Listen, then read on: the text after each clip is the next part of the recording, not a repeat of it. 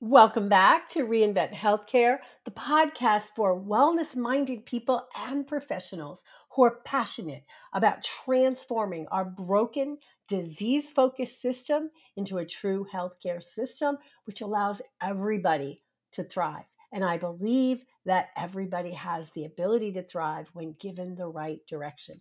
I'm Dr. Rita Marie Loscalzo, and I'm excited to share this particular topic with you.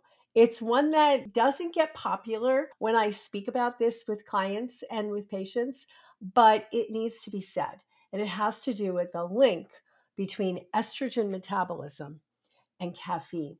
And we know that most people are addicted to their caffeine, right? Their daily cup of coffee.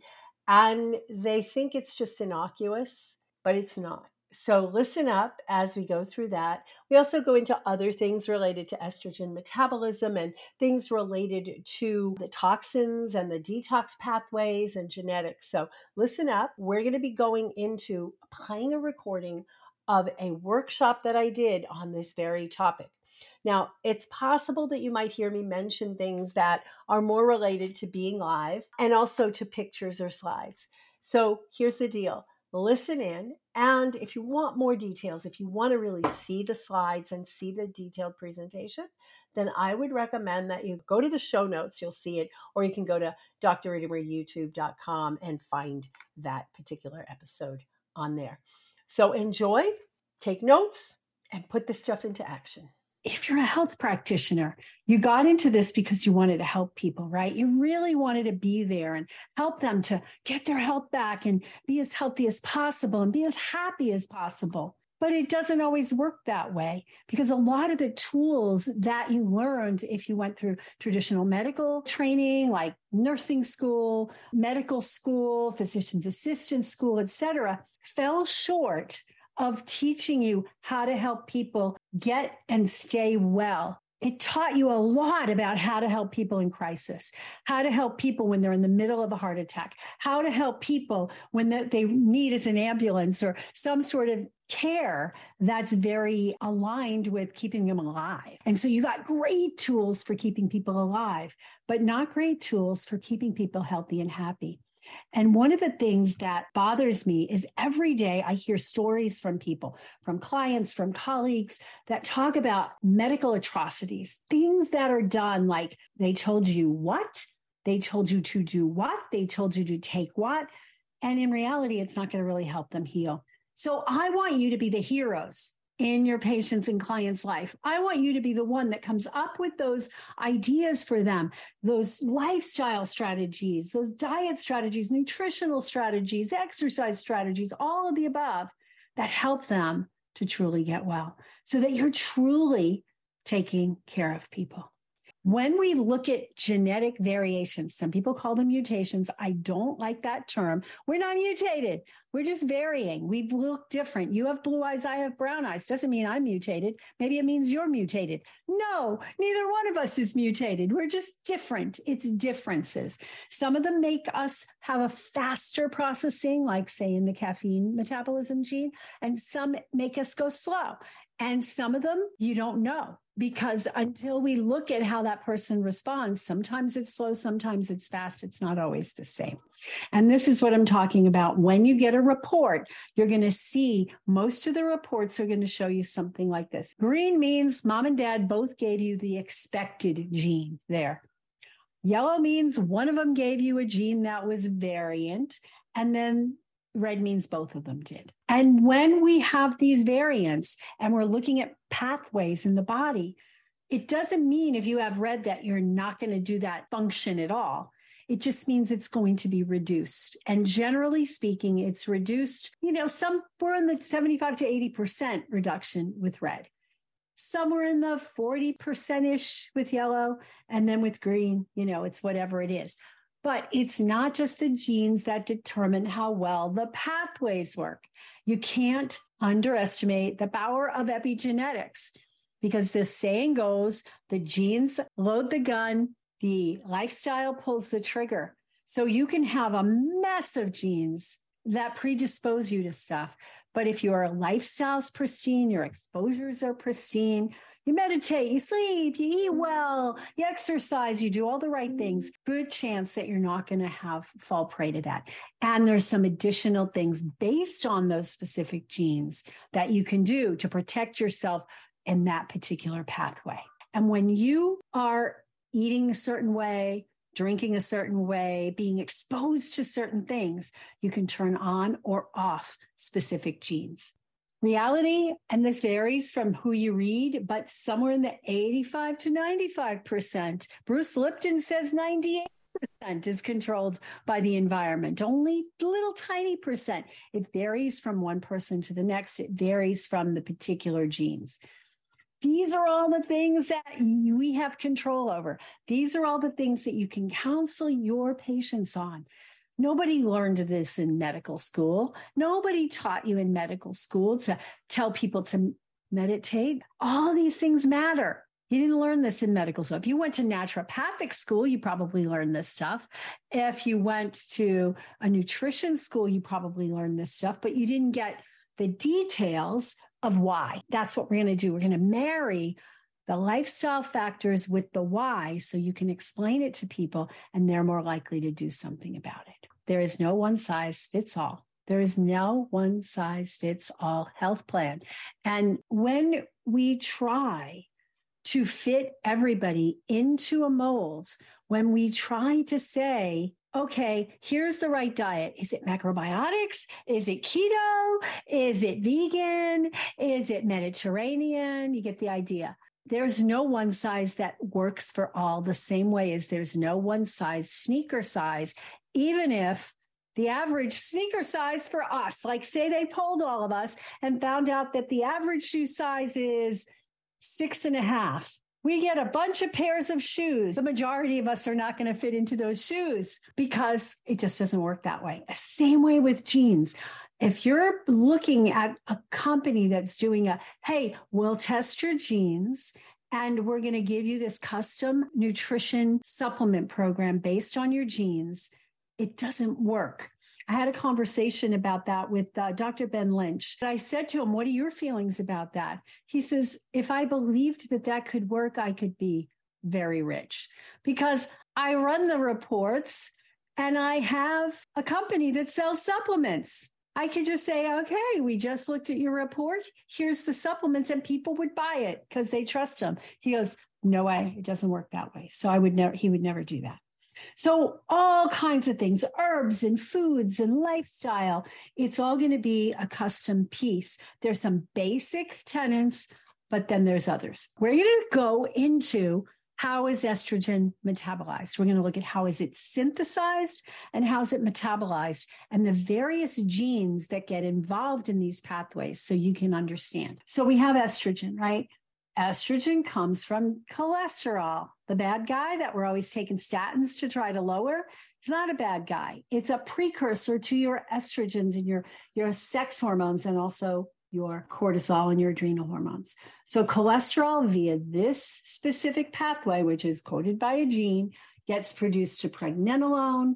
The pregnenolone can go to progesterone or DHEA, but all roads lead to getting down into estrogen. We're going to talk about some of these little snips in a moment. So this is how estrogen is eliminated. Cytochrome P450 enzymes, part of the liver that detoxify things.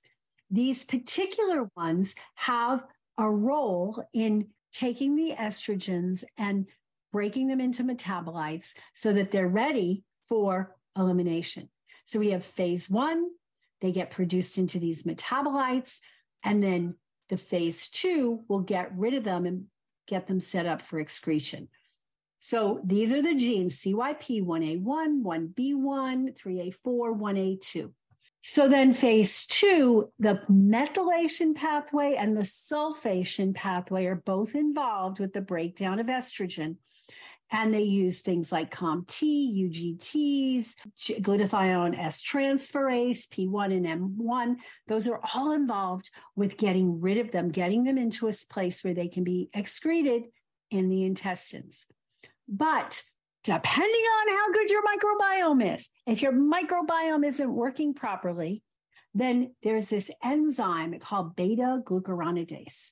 And it is created, it's inhibited by certain microbes, and it's enhanced by certain microbes, right? And we can use a supplement called calcium D-glucarate to inhibit that beta glucuronidase, because what happens is it takes all these great products that are all set being released, it turns them back into estrogen, which can create a situation of estrogen dominance. And estrogen dominance is not a good situation to be in. And then this is a little bit more detailed. So we have estrogen. We always talk about estrogen. The public talks about estrogen, but in fact, there's 3 major estrogens. There's a 4th one, which is really inactive, which is an estrogen sulfate. But estrone, estradiol, and estriol, those are the main ones. There's estrone is E1, estradiol is E2, and estriol is E3. Estrone and estradiol are very proliferative, so they can cause the growth of endometrial tissue, of breast tissue, non-cancerous breast cysts. So they cause growth, whereas estriol, E3, Dr. Jonathan Wright always calls it the forgotten estrogen. It's a protective one. So we want to move this in the direction of estriol being equal to or greater than estrone plus estradiol. That's called the estrogen quotient. The estradiol gets converted into estrone. It can go 2 ways. And then using these pathways, CYP1A1, 1B1, gets converted into some of these metabolites, okay? And this is the CYP3A4, converted into 2-hydroxyestrone, which is protective. And then COMT is another catecholamine methyltransferase, can convert that into a methylated form. You're not going to get sick from this. You're not going to get breast cancer from having too much 2-OH. But if you have 4-OH, it's the most proliferative. It creates these quinones, which are DNA damagers. It could be with the COMT, if there's enough activity there, converted into the methylated. So when we do some testing, I'll show you the testing that I like. We want to look at not just how much estriol is there, how much estrone is there, how much estriol is there, all 3. We also want to look at the metabolites because it's important. And then we have 16. That's one that we want some of because it helps protect bones, but we don't want to have too much of it. So it can be DNA damaging. So I'll show you what those numbers should look like. And then when you create these quinones, we need to go through another pathway with glutathione to help break those down.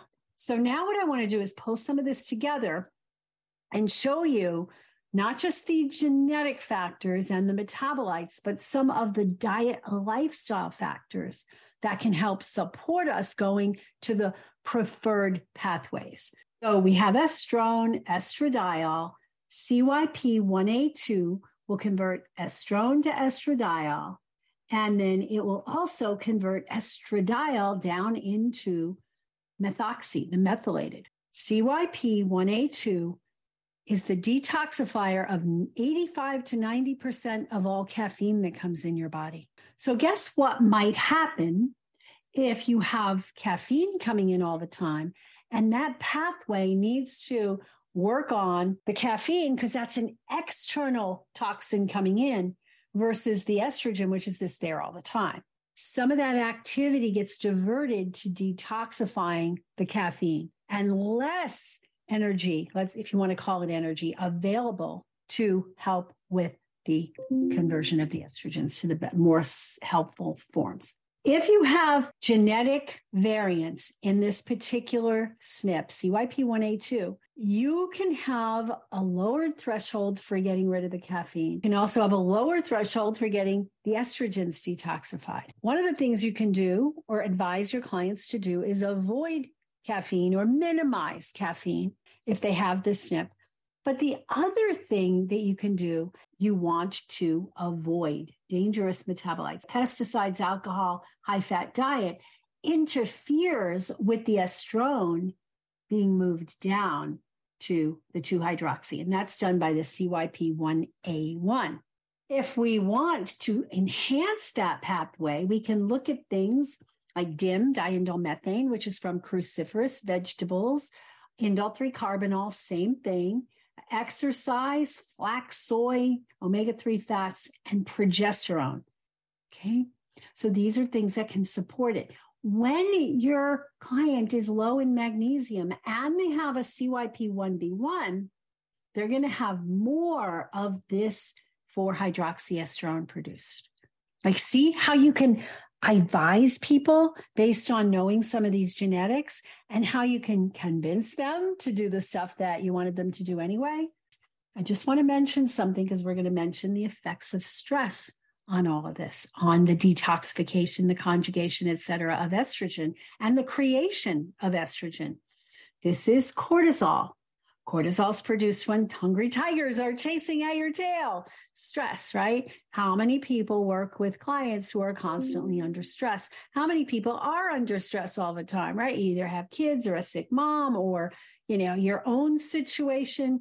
So when we have the need for a lot of cortisol, it diverts the precursors, the building blocks down to cortisol, because guess what? Getting away from hungry tigers is more important to your survival than having sex and having babies, right? And your body knows that.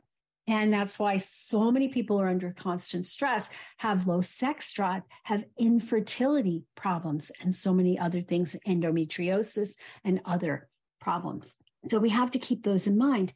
We want to make this nice and balanced, because a lot of people ask me, well, I don't understand it. My client or I, we have low sex hormones, but our cholesterol's high. Why isn't that cholesterol being made into sex hormones? It could be vitamin B5, pantothenic acid, right? Because that's needed for that conversion. So that's just one of the things. So what are the signs of excess estrogen? Weight gain, heavy periods, fibroids, PMS, fibrocystic breasts, loss of sex drive, fatigue, depression, anxiety, and hormone-sensitive cancers.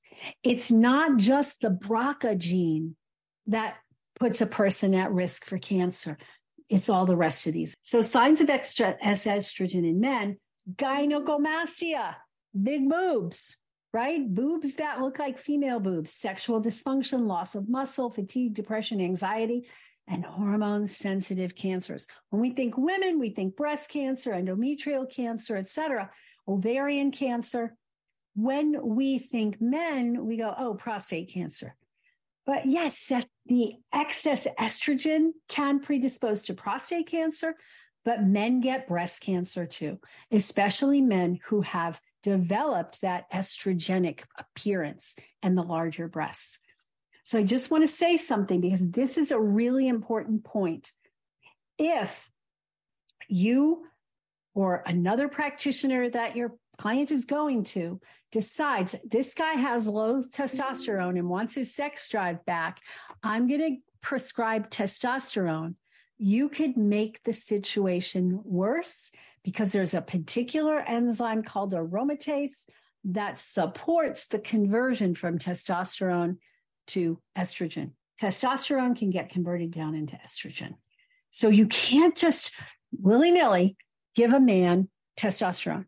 You can't just willy-nilly give a woman estrogen without looking at metabolites. But if you're not doing this, whether or not they have this high-risk profile genetically, you can get them into trouble because you don't know the metabolites that they're converting to. So if someone's having all kinds of symptoms of menopause and doctor says, oh, here, go on Premarin or go on bioidenticals, but they don't look at the metabolites, they can give somebody these hormones that causes their 4-hydroxy to go higher. And we've seen that. So what are the genetic factors? Now we're going to talk about the caffeine. So we have this CYP1A2, detoxifies most of the caffeine. If they have an AA, they are a potentially fast metabolizer. If they have an AC, they're a slow metabolizer. If they're CC, they're definitely a slow metabolizer. And I say definitely with tongue in cheek, because it's not, we can't always predict that, right? So it's responsible for more than 95%. I was being, cautious with 85 to 90, more than 95%. And it's found in a cluster with those other two, the 1A, 1 and 1B1. 34% of the population are slow metabolizers. So it affects the estrogen clearance, which can cause fibroids, tender breasts, and cancer. There was a doctor, Anita, something or other. And what she said was that most of the tender breasts in women have to do with coffee. So how does caffeine affect estrogen metabolism? Well, one is by affecting that CYP1A2, diverting it from detoxifying the estrogen. It can deplete B vitamins and magnesium, which are needed to produce progesterone. And when we don't make enough progesterone, we end up estrogen dominant, and that's a problem. It also causes cortisol to increase. How do you think you get all that energy when you drink a cup of coffee? It causes cortisol to be effectively increased on a cellular level. And guess what? That leads to less estrogen, progesterone, and it also leads to increased blood sugar. It blocks adenosine. Adenosine is a chemical in the body that allows us to fall asleep.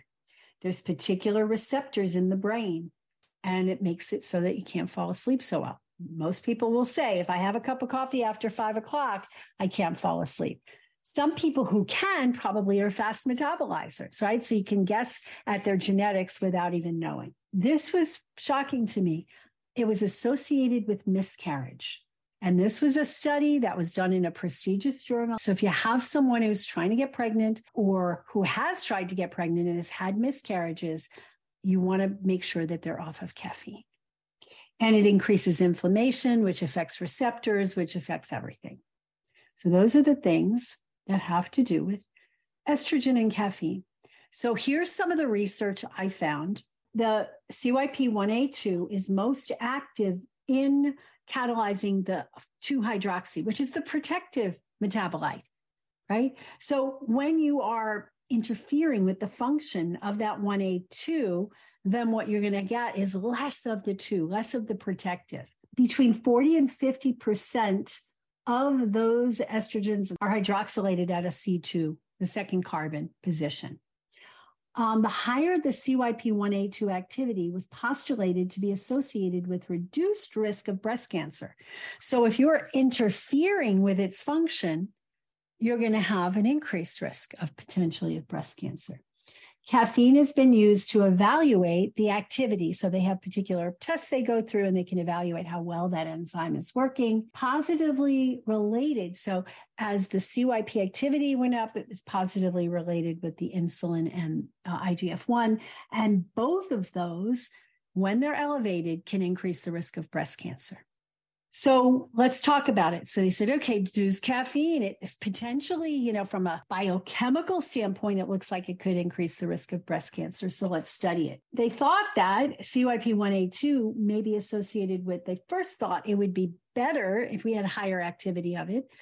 And then they thought it's better if you have lower activity. And now they don't know. Now they're just guessing, right? Because there's no clear correlation when you look at population studies. It induces the CYP1A2 activity. Is that good? It makes us need more of that? Or is it bad because it's making us need more because we need more to detoxify this chemical that's coming in?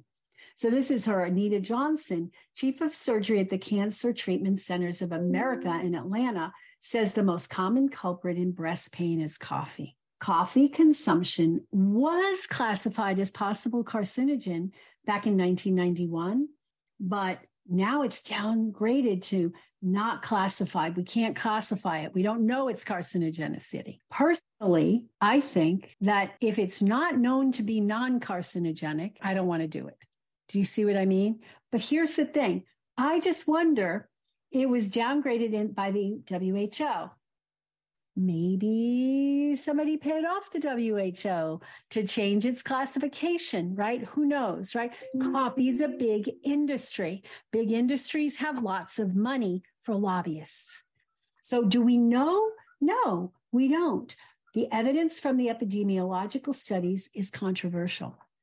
In my world, if somebody has those SNPs and they have either a red or yellow, homozygous or heterozygous, I want to proceed and err on the side of caution. If I tell them that it might be carcinogenic and I tell them to reduce or eliminate, then what's the risk, right? Other than they're going to be grouchy and hate me because they're missing their coffee and they need their energy. But that's another story, right? But if I err on the side of, well, maybe it's not carcinogenic, right? We don't know. Maybe it's not carcinogenic. And that person, I don't advise that. And then they end up with breast cancer. I'm not going to be very happy with myself, and they might not be happy with me either. Okay. So I just want to make a case for other reasons to advise against coffee consumption. It increases blood sugar and creates sugar and carbohydrate cravings. I notice when people have coffee, they want to have a croissant with it or a donut with it or a cookie with it, right? It can cause insomnia and poor sleep. And we know we need sleep for everything. It stimulates acid reflux. You have somebody who has acid reflux, you've got to get them off of coffee because it actually stimulates the release of gastrin, which increases the motility, which increases the stomach acid, and this person can be a problem. It stimulates the release of cortisol, which raises blood sugar, et cetera, shuts off the digestive tract, can lead to estrogen dominance, which leads to all kinds of problems, the thyroid nodules and fibrocystic breasts and PMS and PCOS and all that. Here's a shocking one. It's a cross-reactive to gluten. If you look at the Cyrex labs, I think it's array 4 that they have, they show coffee as one of the things that can, doesn't mean it does, cross-react with gluten and give somebody the same response as gluten. And it impacts the conversion of T4 to T3. So here we are, we're doing this caffeine to try to get more energy, but then we crash, right? Because the levels go down and then we need more. Part of it is T4 to T3 conversion. T3 is the active, right? And it can cause miscarriages. That's, a biggie. And it's highly inflammatory. And there are studies contributing to osteoporosis. So here's some of the major genes that we can affect. I didn't put in the CYP1B1 because it basically does estrogen metabolism. It doesn't do any other function. But these are things that we can help protect people with the 1A2. In addition to the caffeine, which we talked about already, it detoxifies acetaminophen and aflatoxin. And aflatoxin is found in peanuts and in some grains, right? It's a fungal toxin. CYP1A1 is responsible for the 2-hydroxyestrone, which is the protective one, and the detox of polycyclic aromatic hydrocarbons, PCAs. So here's the thing. Those are found in exhaust fumes, right? So you caution people to avoid, pumping gas with the car on. You teach people how to open their windows and let the inside air out. You caution people if they have an attached garage to always let the car air out before they shut the garage door. And it's found in charbroiled meat. Okay, so these are things you can caution people about to have better estrogen metabolism, especially if you do some of the tests and you see that they're out of balance. And the CYP3A4, pesticides and certain medications. So cautioning people to only take absolutely necessary medications, but also to eat as much organic food as possible. Same thing with lawn fertilizers and all that. I just made a list of some of the detox SNPs related to estrogen. We talked about the CYP1A1. We talked about the 1A2, caffeine and estrogen. We talked about the 1B1, which is strictly does the estrogen. We talked about the 3A4. 60% of all known drugs, and it's most abundant, right? And it metabolizes all the steroid hormones, plus organophosphates, which is pesticides. Grapefruit juice inhibits and milk thistle inhibits in vitro, meaning outside the body in a test tube. And then the glutathione S transferase, which is that phase 2 to get rid of the metabolites. So just a review of methylation. Methylation gets rid of the steroid hormones, right? It gets rid of also dopamine, histamine, phenols, homocysteine, heavy metals, neurotransmitters. And we can support it with these nutrients, with these food-containing nutrients. Choline, get it from avocado, soy, sunflower. Molybdenum, B vitamins, betaine from beets, SAMe, methionine, magnesium, methylfolate, methyl B12, and other methyl donors. Sulfation also gets rid of steroid hormones, cortisol, androgens, and female hormones. It gets rid of xenoestrogens, which are those toxic estrogens you find in dental fillings and plastic bottles and all kinds of places in the environment. And those are hormone disruptors. Phenols, bile acids, some of these things are internal. We're not going to avoid them, right? But we avoid the exposure to the things outside of the body that we can.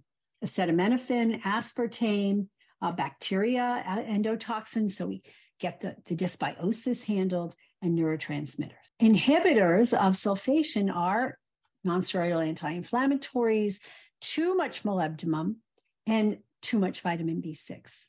And you can support it with these nutrients here. So daily choices that improve, affect, or diminish the effectiveness of estrogen metabolism, food toxic exposures, mental status, sleep, and stress.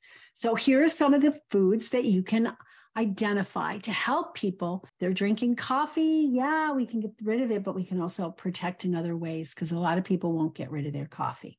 So there's cruciferous vegetables, there's flax seeds, there's fermented soy, ghee, miso, tempeh.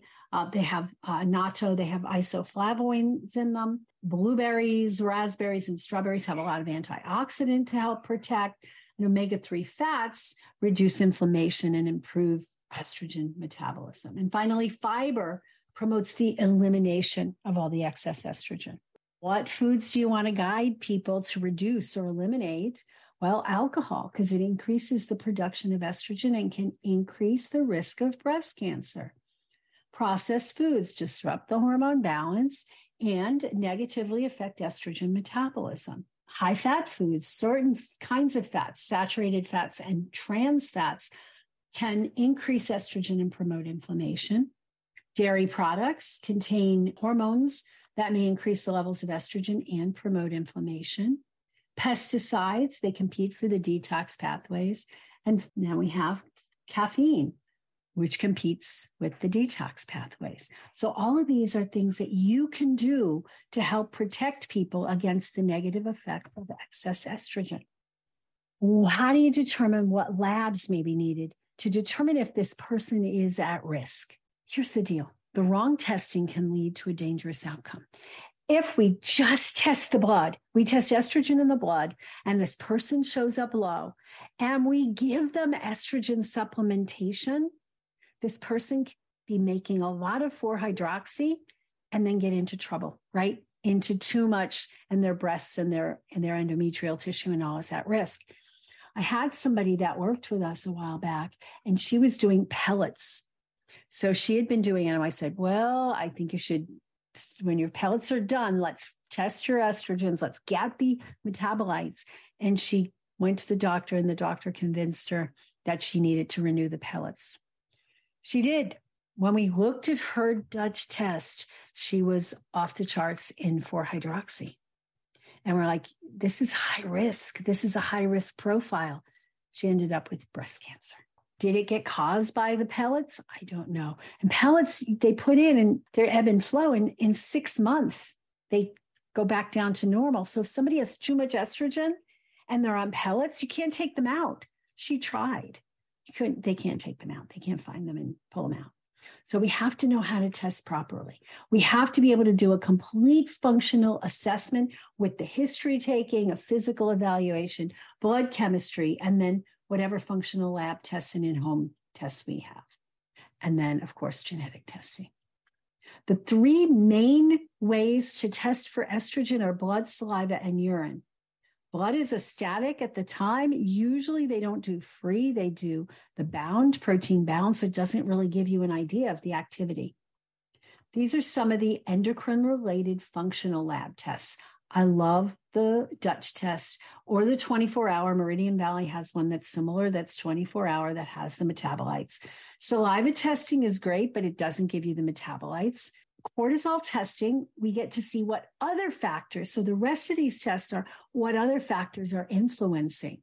So we have cortisol, the digestion, immune system, fatty acids, amino acids, etc. So what do you do with these people? What do you do if they have some of these SNPs? What do you do if they have some of these labs? Well, I always send them pre-consultation forms. I do them online. You can do them on paper. You can conduct your initial consultation, determine risk factors, have them do a journal of their daily activities and diet. If they have old labs, request old ones. If they need new ones, you request new ones. And then we request any additional assessments, genetic testing, create a customized plan. But the big piece is we've got to coach them to implement the plan and overcome obstacles. Super important.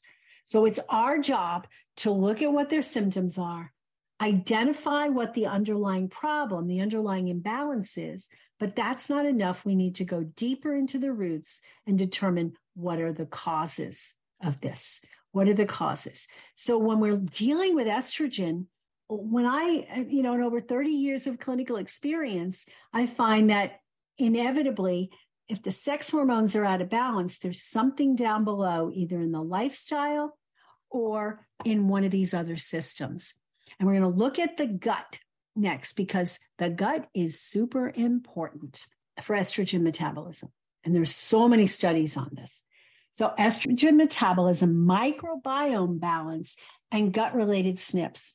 When we have out of balance microbiome and we have some of the gut-related microbiome SNPs like FUT2, we can get into trouble, and we don't want to be in that trouble. The gut microbiota, it's also called the estrobolome. There's an enzyme called beta-glucuronidase. It conjugates or deconjugates. It puts the estrogens back together again and makes them active again. And then we can get into estrogen dominance, right? So we want to have good intact microflora. So this is an important piece to focus on in anybody with high risk of estrogen-related cancers and also with the symptoms. The intestinal microbiome and estrogen receptor positive female breast cancer. This was a study that they looked at this thing called the estrobolome, which is an aggregate of the enteric inside the gut bacterial genes capable of metabolizing an estrogen. And they found that postmenopausal estrogen receptor positive breast cancer was linked here. The composition impacted by factors that modulate its functional activity and variations in the composition and activities of the estrobolome. They're looking at that as a potential for how do we cure cancer? How do we prevent cancer? Get the gut in balance. So it's pretty cool research. We have the ovaries, adrenals, the adipose tissue, and other places that produce the estrogen. Get the estrogen into circulation. They go through the liver. They become conjugated estrogens. Those are the 2-hydroxy, 16-hydroxy, 4-hydroxy. And then they go into the intestine. They get excreted in the intestine or excreted through the kidneys. Okay. Intestinal reabsorption happens when we have more of that beta-glucuronidase, which is affected by the microbiome. So they play a crucial role by regulating estrogen levels. So it's super important to get the gut in balance when you're first working with people. The estrobiome, I talked about that. The estrobolome modulates that enterohepatic gut to liver circulation, and microbes produce the beta-glucuronidase. So if we have too much of that, we're going to recycle and recycle and recycle and end up with estrogen dominance. And it produces active unbound estrogen, which can go back and affect the estrogen receptors. So diet and lifestyle factors that disrupt the estrobolome. No surprise here, right? Antibiotics and contraceptives, because they affect the gut microbiota. The diet affects it. Too much sugar, too much processed foods, too many foods that have the xenoestrogens, but also the phytoestrogens can improve that. And the phytoestrogens are in some like clover and fermented soy and things like that. Okay. So these are important things. There's so much to research on this. And what the bottom line is get the diet under control, get their gut under control. And then you can look at getting their estrogen and adapt. Don't start supplementing with bioidenticals or herbs that increase hormone production until you figure this out and get their gut under control.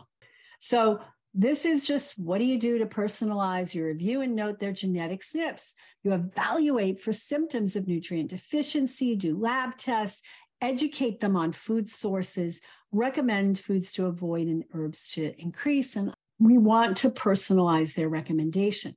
We want to be able to motivate, inspire, and empower commitment to action. But we need to motivate and inspire them. And knowing the genetic tendencies, looking at labs helps us to motivate and inspire people.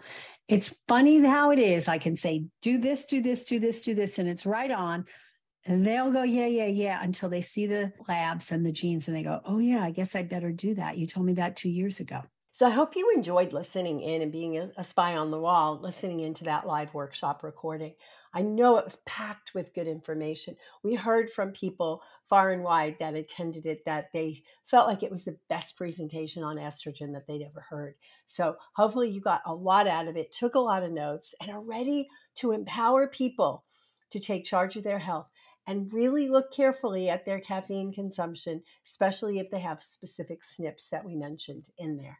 And the other thing is to make sure that they look at the toxins overall. We all know that toxins are not good for us, but for certain people with specific genetic patterns or health history backgrounds, we really do need to be much, much more careful about exposures. This is just one of many presentations that I do to all of our healthcare practitioner communities. Go ahead and go to ianemethod.com to find out more about what we do and all the great resources we have available for practitioners. I am so passionate about changing this system. That's why I train other practitioners. And we need to change the system. The system is broken. The system is broken, and people aren't getting the care that they need. So go ahead and check that out. If you want to watch the video, go to YouTube or go to the show notes and click on the link there. And until next time, shine on.